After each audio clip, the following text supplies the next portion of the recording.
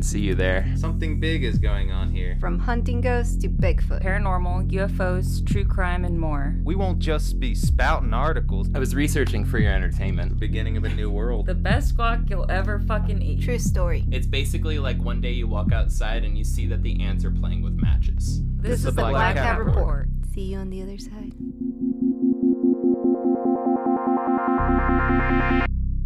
If the sky cracked and another world opened up, what would you do?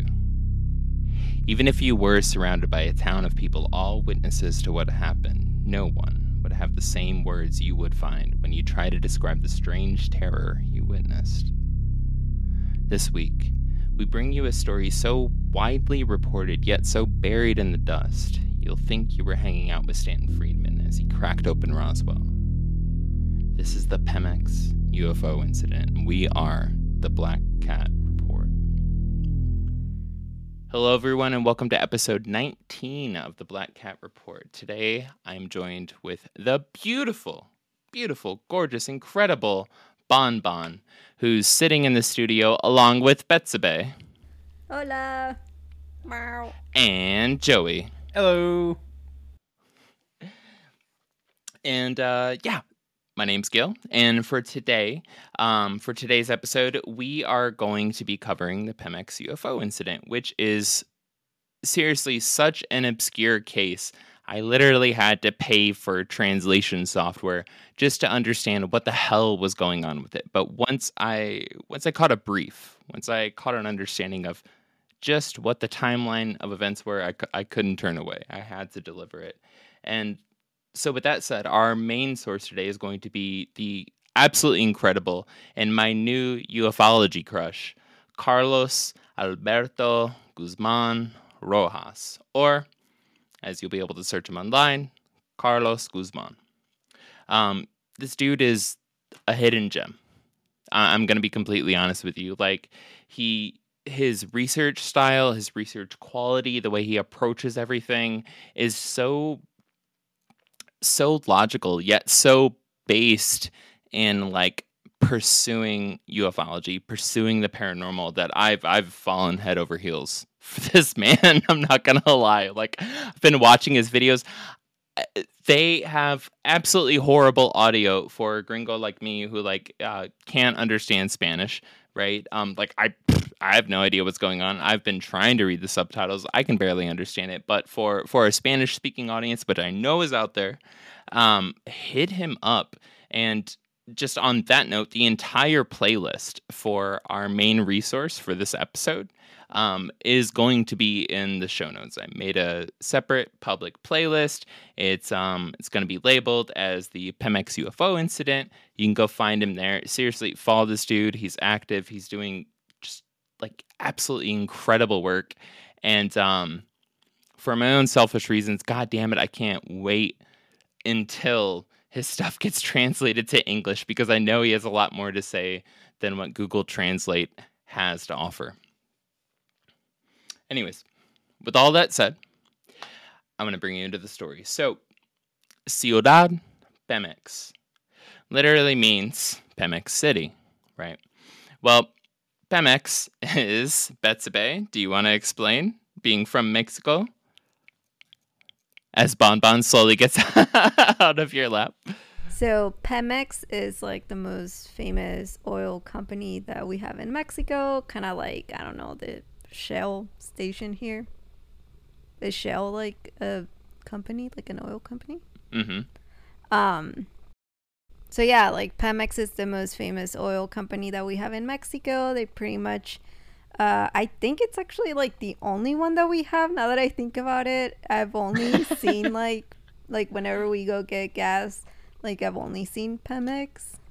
So Petróleos Mexicanos, right?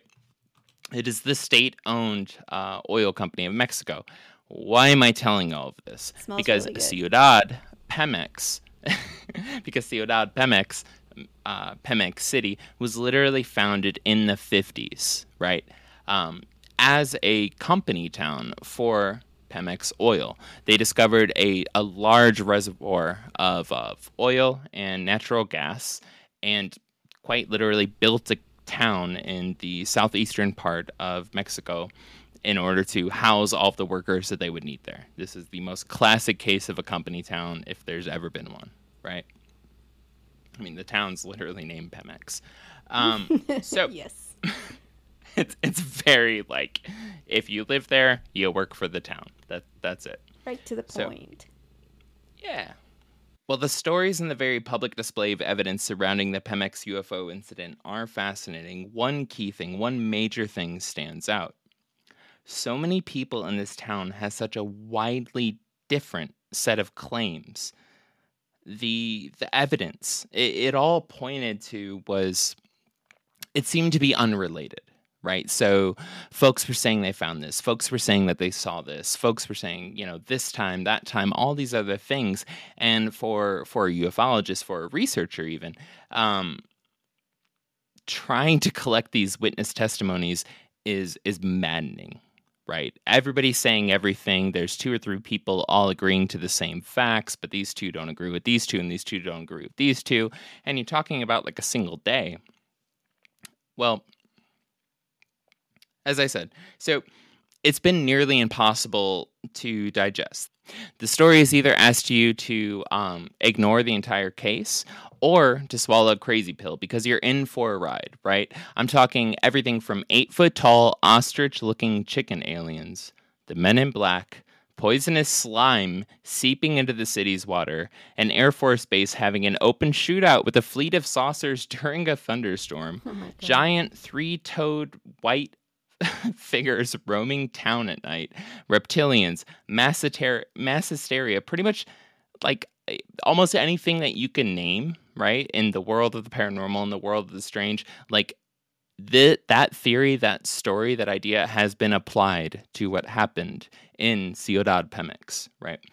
Well, here's the catch.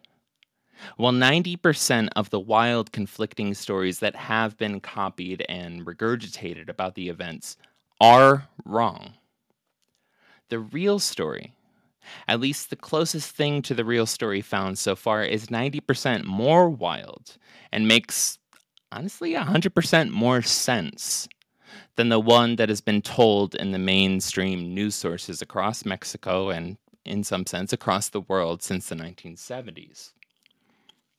To help explain what I mean by this, I want to take you to the weeks leading up to the Pemex UFO incident, more specifically to the newspaper articles Carlos Guzman discovered when researching it. Weeks before the incident, right? So Carlos Guzman, he was digging through the newspaper archives looking for clues that might help him get a better understanding of the details surrounding the June 1st event. He started to dig backwards and around, shuffling through articles of local and regional newspapers for weeks before June 1st, 1973. That's when he came across something odd, something that actually perfectly connected the wild differences in testimony and evidence the story is known for. What he discovered was that in the weeks leading up to the Pemex UFO incident, a, quote, strange animal went through some rancheros sowing terror, end quote. And during this time, the unknown animal was even reported to have directly attacked people. Now, what does this mean? Tying this all together, you literally get what I now realize is my wet dream as a researcher. Wow.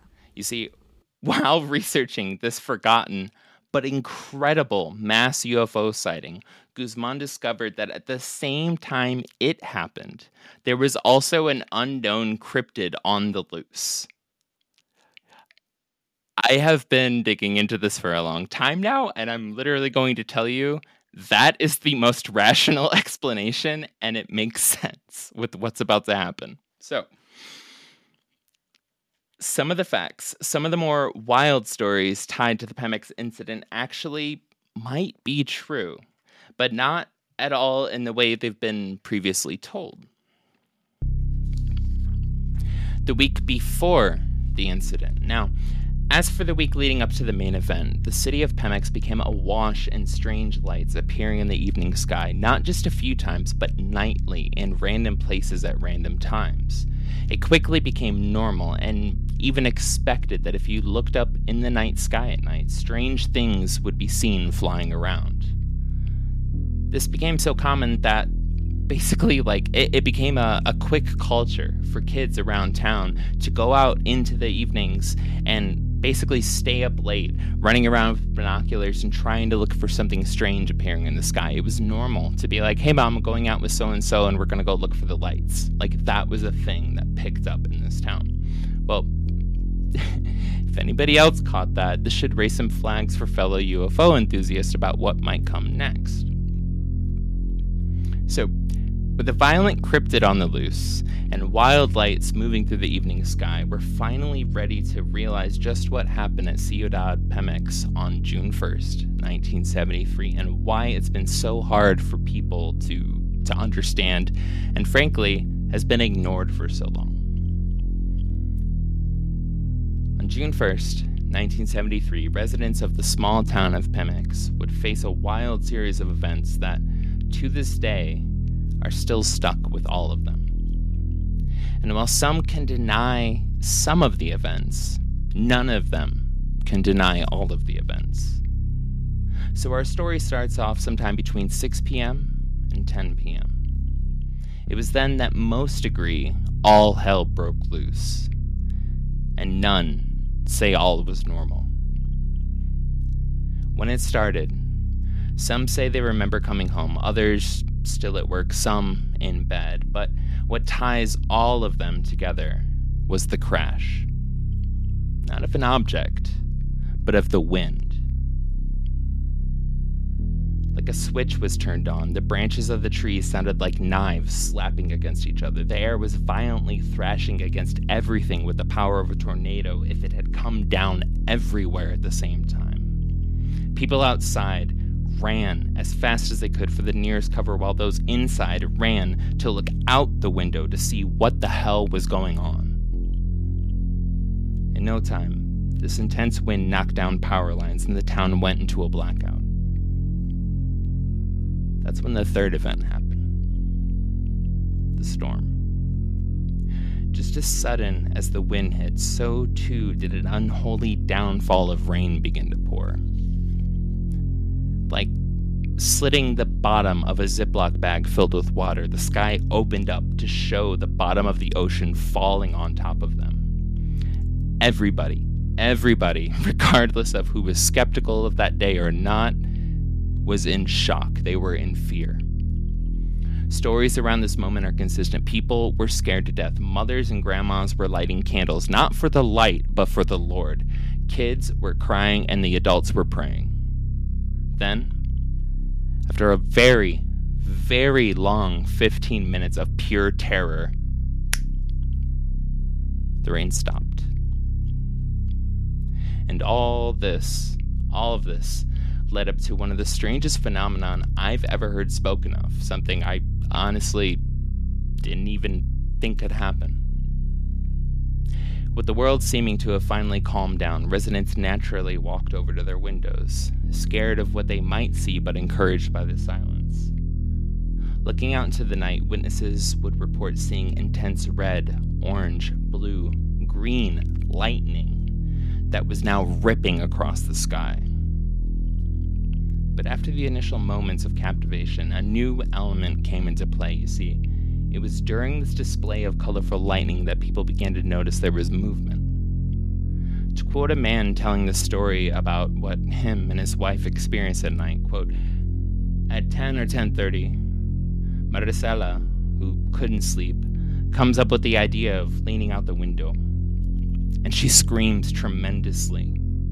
I got up. It turns out that between the lightning, you could see lights moving from one side to the other, but they weren't airplanes. They were like balls of fire of different colors that danced between the rays," end quote. While a number of witness testimonies corroborate seeing different points in our next event, two stand out in a particular way for being the glue holding everything together and relating all of the details to a majority of all of these fragmented stories. In other words, while a lot of people all over town saw something, a few people saw everything. Dun, dun, dun. So, while working the night shift at Pemex, two older men were charged with going out to check on the wells near the facility's runway. as they were running their checks, they noticed that far down at the other end of the runway, at the very end of the landing strip, there was an object slowly coming down to land. Not in a long descent, like a plane coming in, but in a slow, very intentional, vertical path towards the ground. Then, a little while after they saw it land, they also witnessed it lift, rising vertically before taking off into the distance. Next, we go to Arturo Vadillo Perez. When he was about 14 years old, Arturo was working as a firefighting assistant at the Pemex facility, which basically meant that along with keeping an eye out for a safety hazard, he would also be stationed with workers who were doing things around the plant that might cause, the whole plant to blow up. Specifically, he was charged with standing near anything that could cause a spark, anything that could cause a flame to kick up, and to use his incredibly expensive fire extinguisher to put it out. That was his job. Well, on the night of the event, on the night of June 1st, Arturo, a fire extinguisher in hand, was focused intently, keeping close watch on the sparks falling around the welder hard at work in front of him. Although it was pouring rain, a stray spark picked up by the wind or a bouncing bead of hot metal could ignite the now pooling oil that was floating along the wet concrete. Arturo was so locked into watching, he didn't notice the initial blast of wind until the welder himself stopped work to comment on it. That's when, finally having a break from his responsibilities, he looked over. And near the end of the plant's small runway, a large metallic object slowly and quietly floating the last few feet before carefully landing 3 legs on the ground. For a moment, Arturo stared curiously at the bubble-topped elliptical object before assuming it was probably just something being moved by another Pemex crew.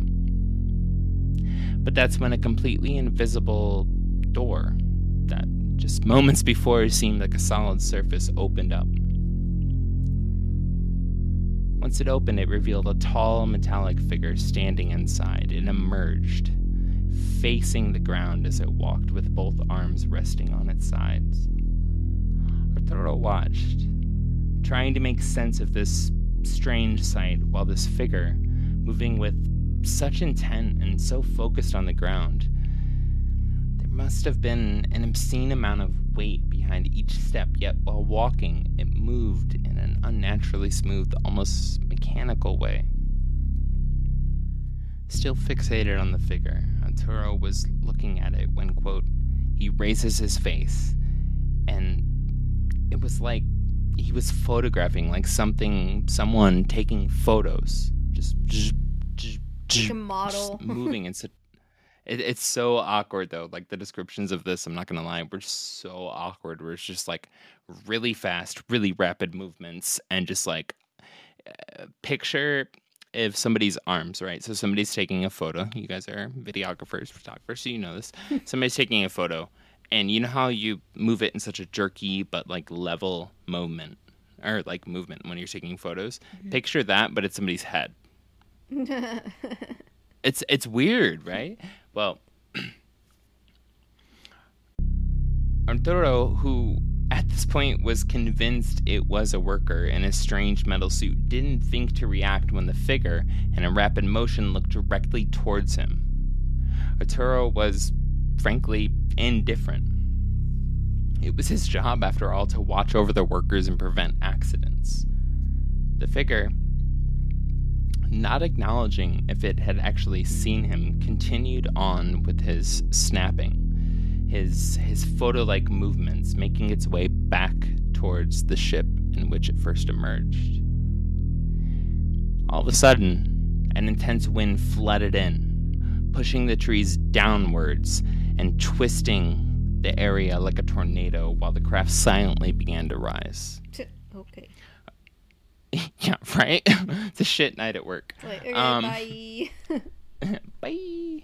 Well, Arturo, standing in shock, was finally being hit with the full reality of what just happened. Okay, so And- this is sad, but like I feel like No, what? I don't feel like it's sad. Like, honestly, No, like hearing a story. I haven't finished my Okay. sentence. Okay, go ahead. Sorry. Okay, so this is sad, but like his first thought probably was like el cartel.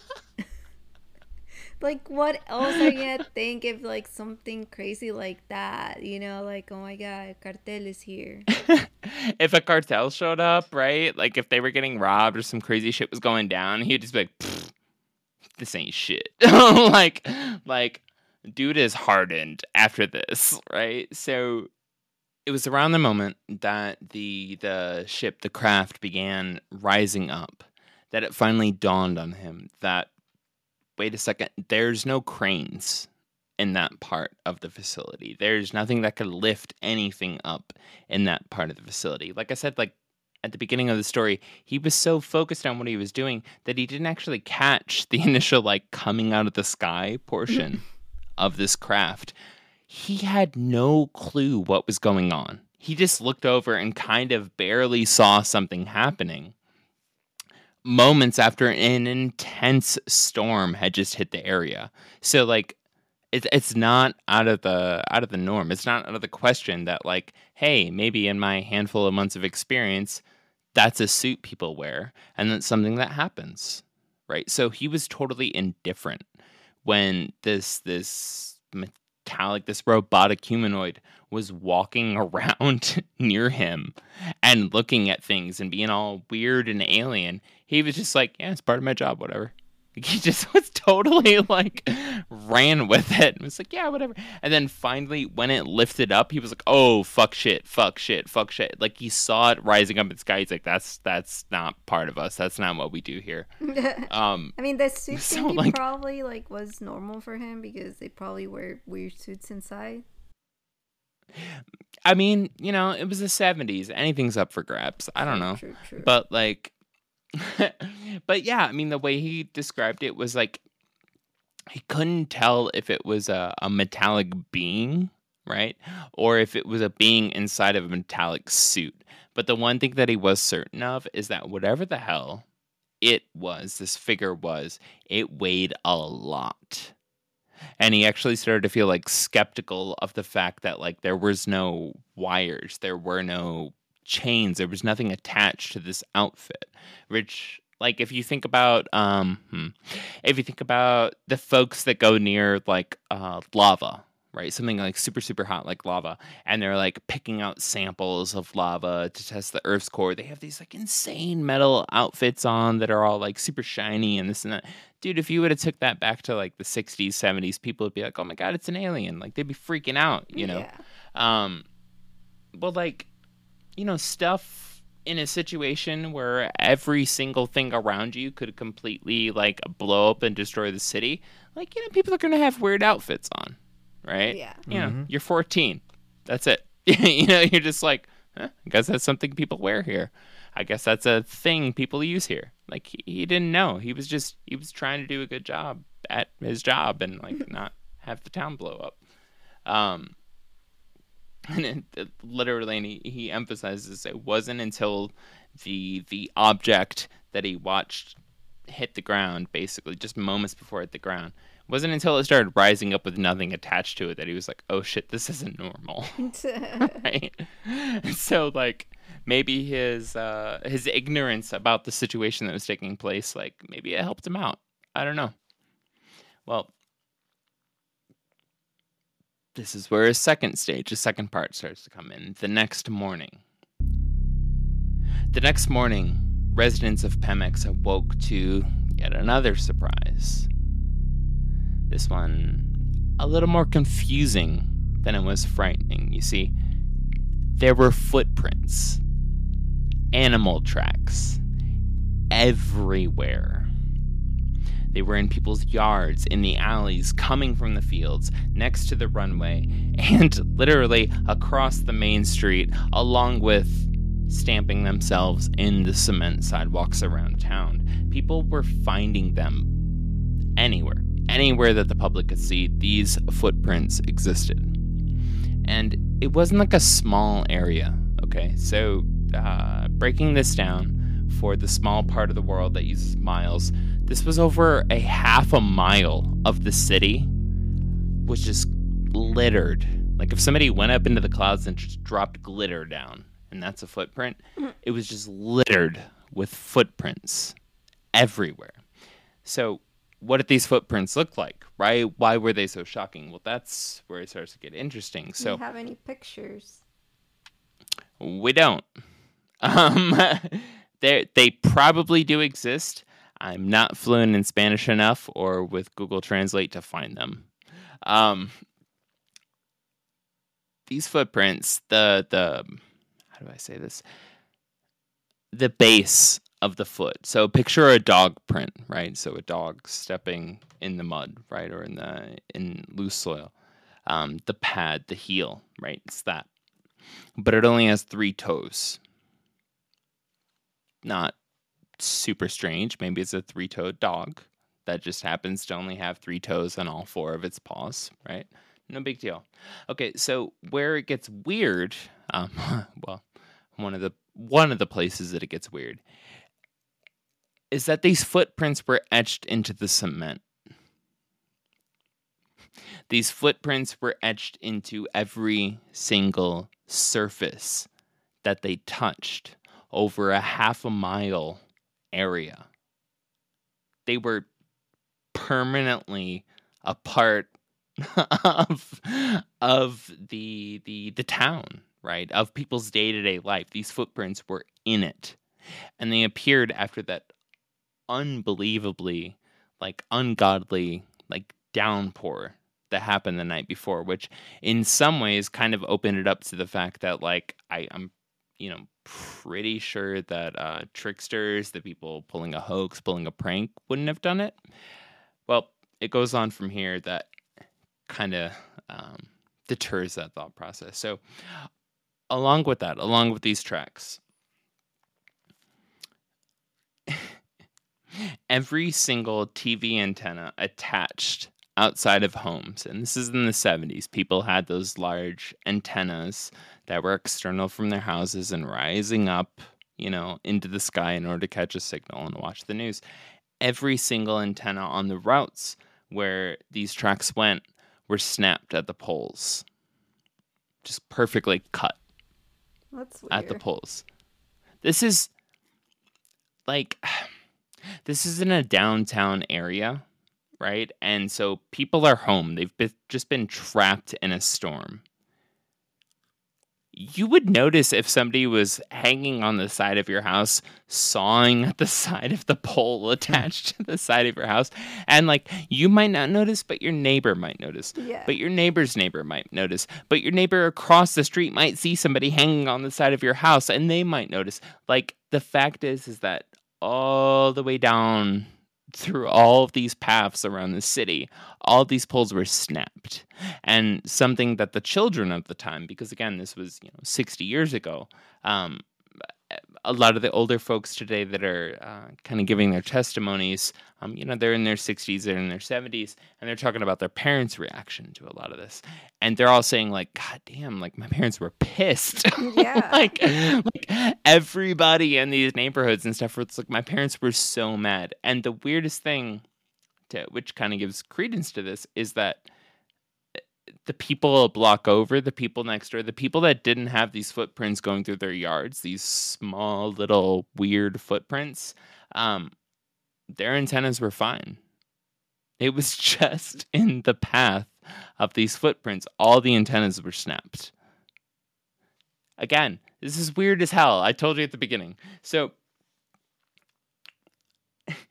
if that wasn't enough, the people quickly found out that something else was going on. So there was this intense storm, arguably between 6 to 10 o'clock at night. Everybody saw this weird shit in the sky. In the sky, people were screaming. It was a big deal.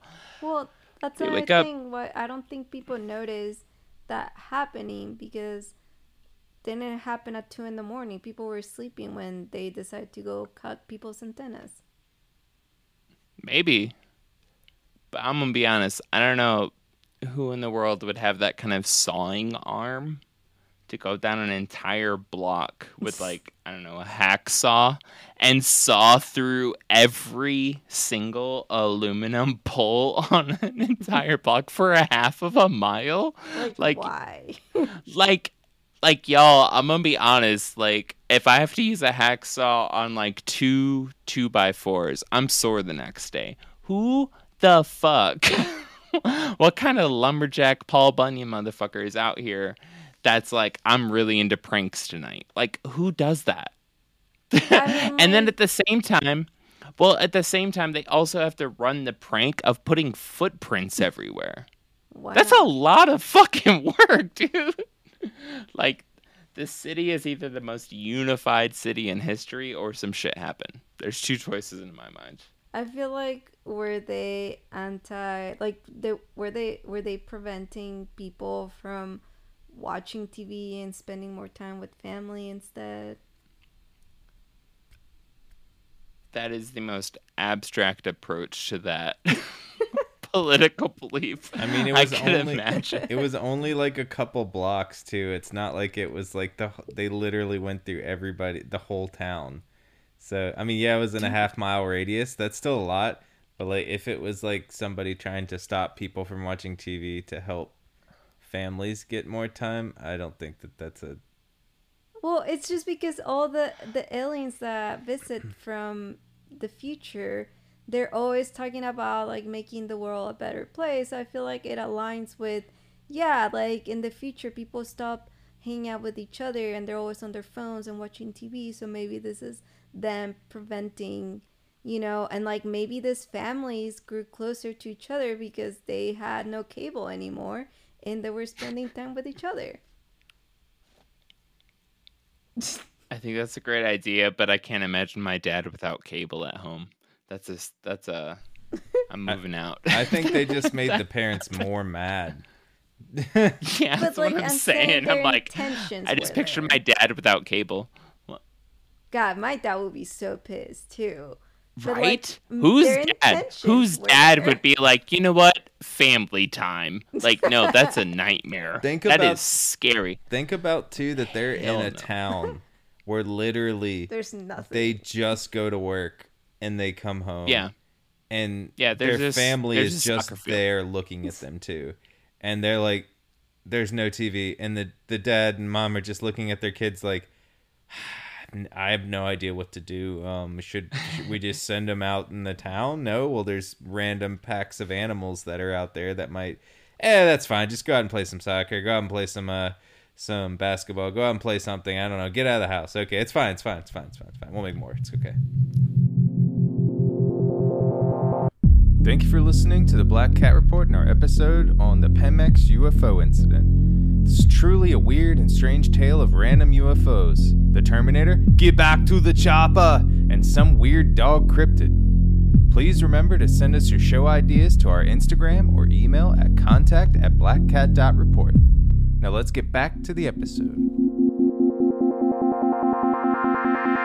It doesn't make sense when you take just a couple of...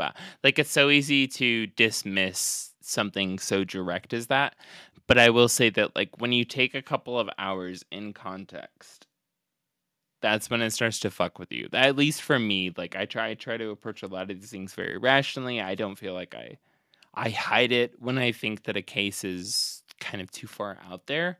But this case in particular stands out to me because it was like too many things aligned. And I really had to step back and I had to question, like, okay, what am I willing to believe here? Like, we're talking like hundreds of people, right? And we're talking about like hundreds of newspapers, right? All reporting on these different elements, these different events. And that's that's how, like, Carlos Guzman, like, he steps in and he finally, since 73, right? 60 years, like, he's the first person who picked it up, took the time, and actually, like, connected the dots. And it was like, hold on a fucking second here. Which I as a researcher, thought it was the most brilliant move. He didn't focus on June 1st, 1973. He also went backwards. He went into May and he started looking at newspapers around the region and started getting an idea of what was happening at the time, where people were at the time, what was on their minds. And that's when he discovered that something else had already been going on. And then something happened. I was like, damn it, that was a good move. like you get so locked into a narrow data point that it's like you don't think like that. And this dude, he's legit as fuck. I'm a huge fan. I can't even talk to him. I'm a huge fan over here. Straight up though, like, you know how much money I paid to just translate what he said? I'm just saying, I'm gonna send him the transcripts to get his episodes put up with the English subtitles. Dear God, other people need to see this shit. He does great work.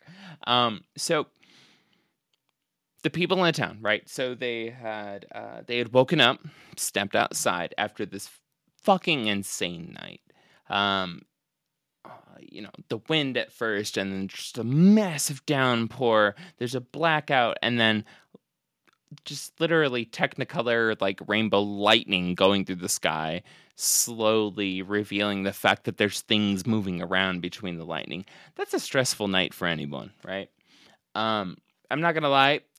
I would step away from that being like, well, rapture's going on. Yeah, like God has straight up skipped a few steps, and we are at the final war. We are at the final stage right now. Those are angels and demons fighting in front. Like, after all those events, who the hell wouldn't think that? I'm just saying. I would definitely think that. Yeah, just, you know what I'm saying? I found a rosary. So, they step outside, they start finding his footprints. And at first, everybody's just kind of like, like, what is going on in my yard? What are these weird markings, these weird things? What is this? And then they start to realize something as they step out from their courtyards and they start talking to each other. All of them have already been marked with a white triangle pointing in the direction that whatever animal or creature it was walking. So just imagine this. You step outside of your house and you just start noticing all these footprints, and then you start noticing faint white triangles around every individual footprint, all pointing in a direction. And you're like, what the fuck?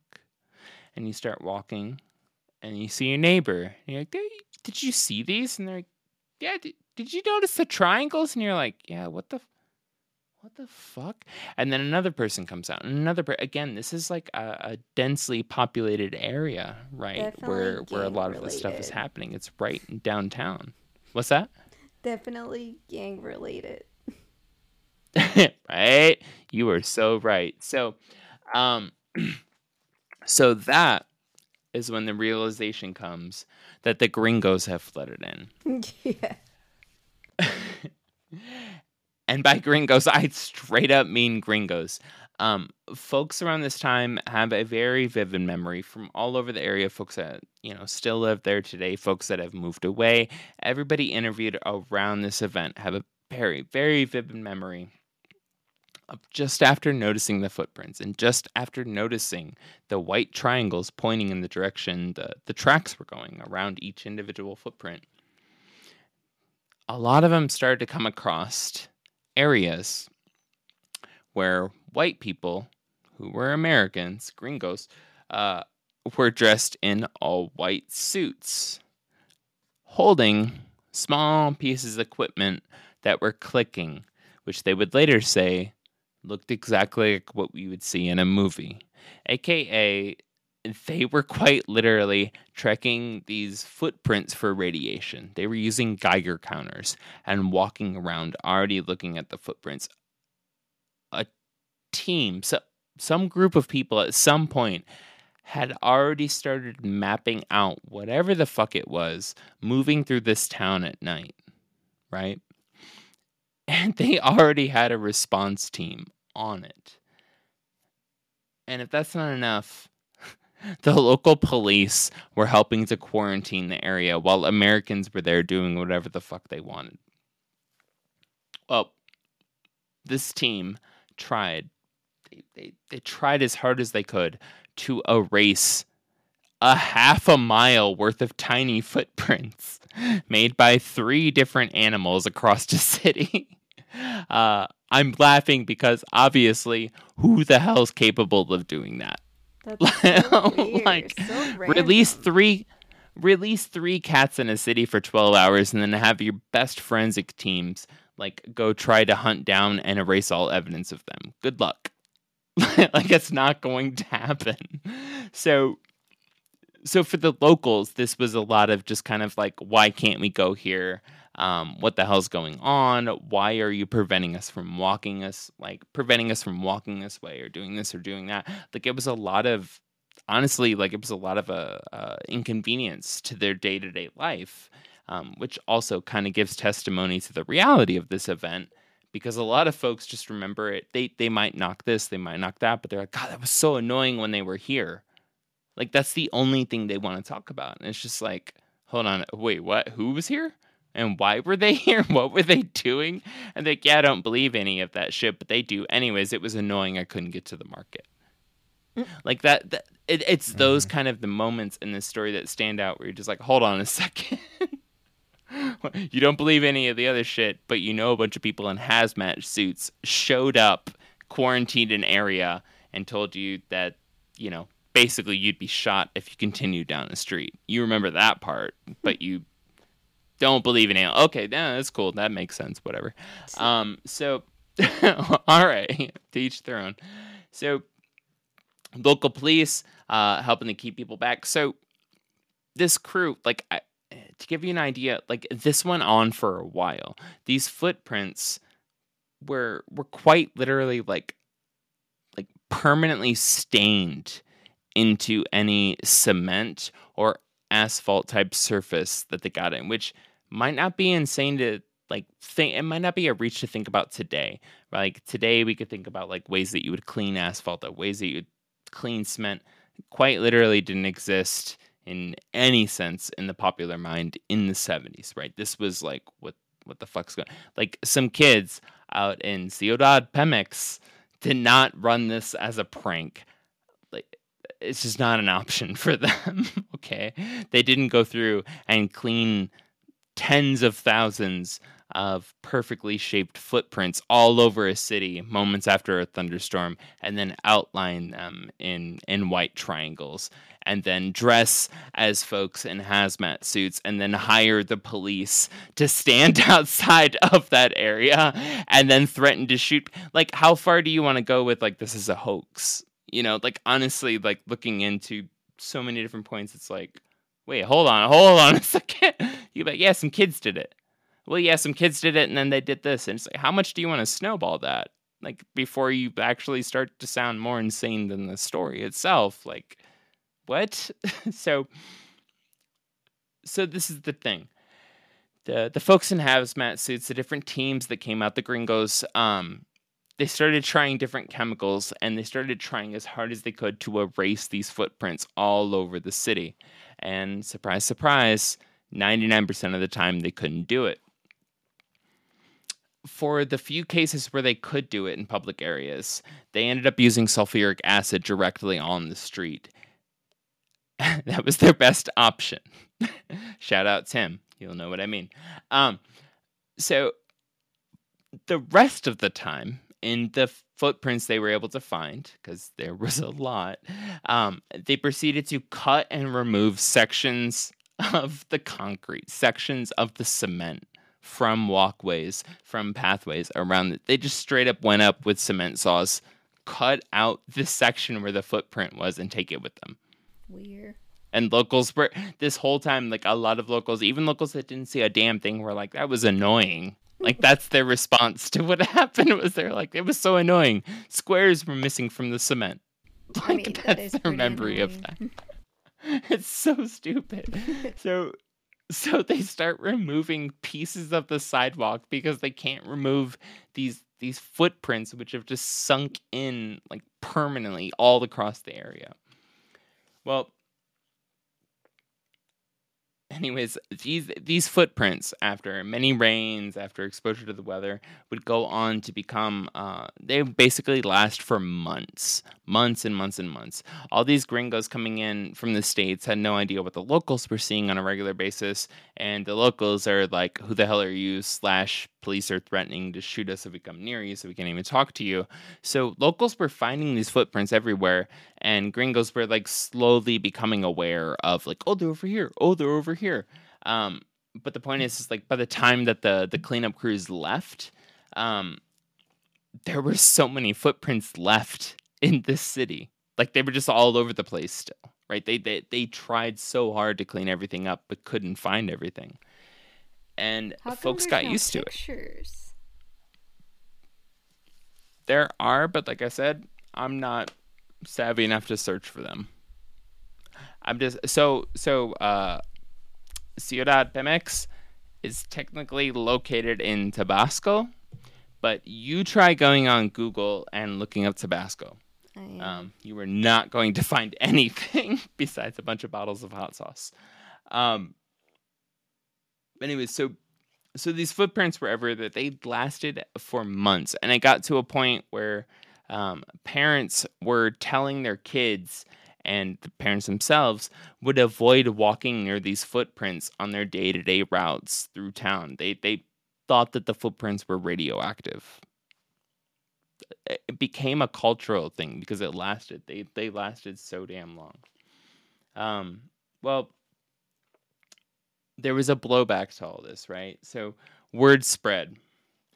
And in the time immediately following the incident, reporters, researchers, and curious tourists flooded into the town, including the father of Mexican ufology, Valle Pedro Ferez.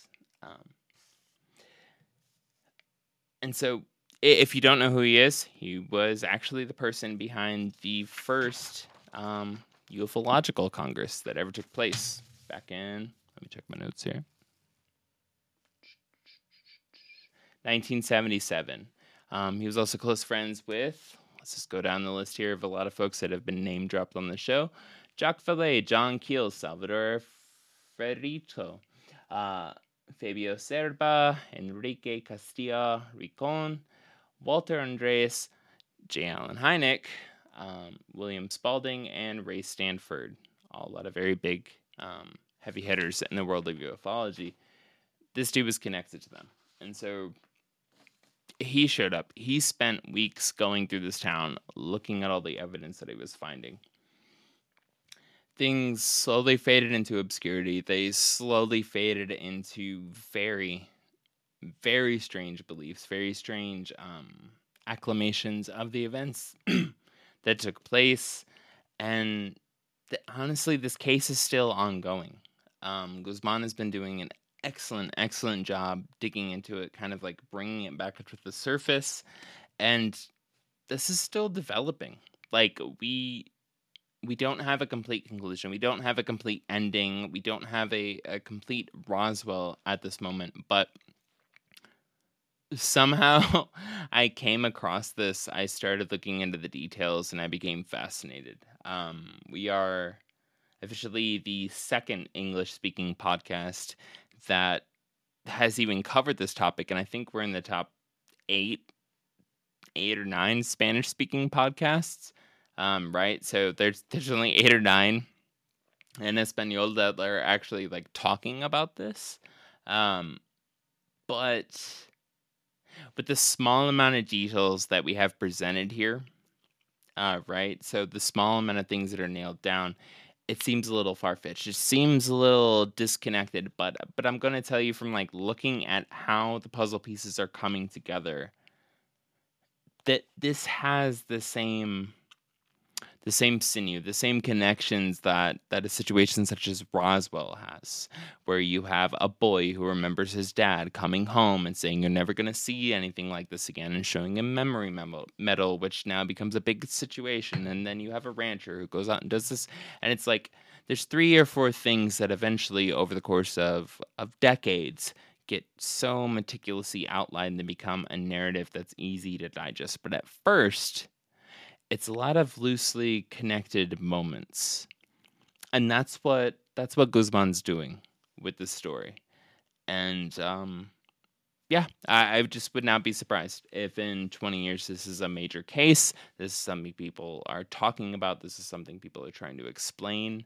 And I'm just grateful that through luck and through Guzman, we're able to present it to you this week. So the whole lightning thing makes it seem like it was like War of the Worlds when all those little aliens were getting shot down into the water in their cases. So it just sounds like there's some crazy amounts of stuff happening in this random place in this random time.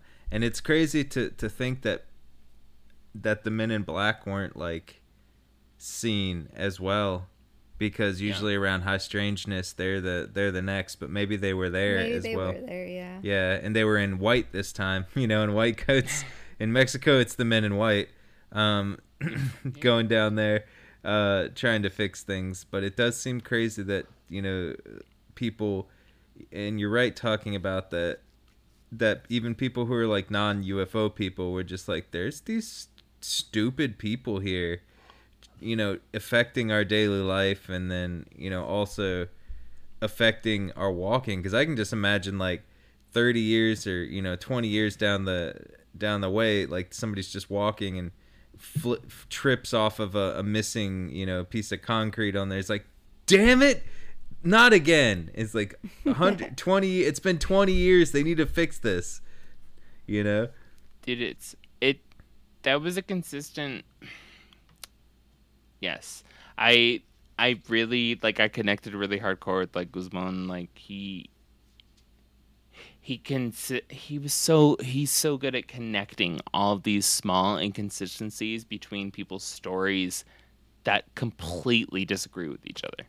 Like on the surface, and even a few steps back from that, like they're so separated. But he was like, oh wait, boom, boom, boom, boom, boom. Like he's a damn good researcher.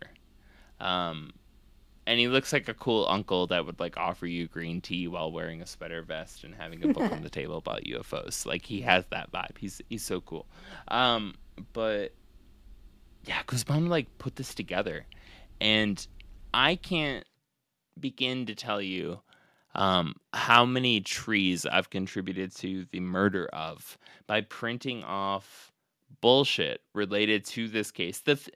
The handful of cases or pieces of evidence, or I guess articles about this case that I was printing off at first, no matter what language I was going through online, I've just thrown them all away when I got to Guzman. I was like, oh shit, you actually did some work. You're not just talking. Yeah. Like people have said the most insane shit. Like pick a conspiracy theory and pick a favorite alien type, and it somehow relates back to this obscure case nobody's heard of. Everybody's just basically throwing darts at him, being like, that's what happened, that's what happened. Okay, cool. And like Guzman was like, wait, but what did happen? Because everybody there says something happened, even though nobody agrees, like there was seriously like one of the like mainstream quote unquote, like one of the major newspapers in Mexico was like reporting on an anniversary of this event that there was like 15-foot tall creatures walking through the city. Just like way the fuck out from like anything that anybody was saying. Like it's so detached, but like that somehow makes a cryptid and UFO landing more likely, if that makes sense. Like I almost like picture, I couldn't like read through the experience of like the metallic figure like walking off the ship without picturing it just kind of being like, come here, Sparks, come here, Sparks, come here, Sparks. And that's why he was just looking at the ground. He's like looking for his lost puppy. Aww. Come here. No. I just picture the Tin Man getting off the, just like the door opening of the spaceship, and then the Tin Man being like, I need some oil. You had to stop and get some oil from the gas fields. That's not what they do, though. I mean, maybe. It was, so something that is trippy that I discovered researching this episode. 1973 might be the most active year for UFOs and abductions and close contact with extraterrestrials. Like, the list is insane. I can guarantee if you look up like 1973 UFO, you start like looking that up and like finding the list, you're gonna be like, oh, I've heard about that. Wait a second, I heard about most. What the fuck? They're all 73. Like I can't believe I've been so dumb that I haven't made that connection. Like so many of these major events have happened in 1973, and to boot, in Alabama, United States, in 1973. Another person completely disconnected from Pemex, Mexico. I know that's hard to believe. I know Pemex, Mexico, and Alabama, they're like brother sister. You know what I'm saying? But like in an Alabama sense, they're right upon cousins. each other. So they're like yes. Damn it, our rankings just dropped. Anyways, they reported an almost identical being. An almost identical creature walking off of an almost identical craft that same goddamn year. Like, there were so many. I don't know. We need to do like the year of the humanoids. That's all I'm gonna say. Because there was like a weird year where it just seems history, like. Then? We landed on the moon in 1969, right? This is 4 years after that. Vietnam, 1971. Is that when it ended? Going off the top of my head. You should know this, babe. I don't remember what happened in 1970. It was the early 1970s. Vietnam just ended, but that only matters to us. I don't know. The time period between like 1945 and 1973 is really not that long. You know? It's like less than 20 years. With the first atomic bomb. I can Google this. Yeah.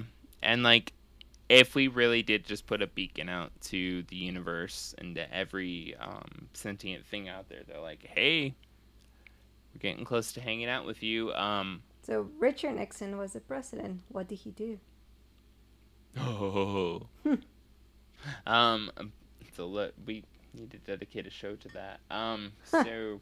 Oh, it's the Cold War, UK and Iceland. I mean, the Cold War.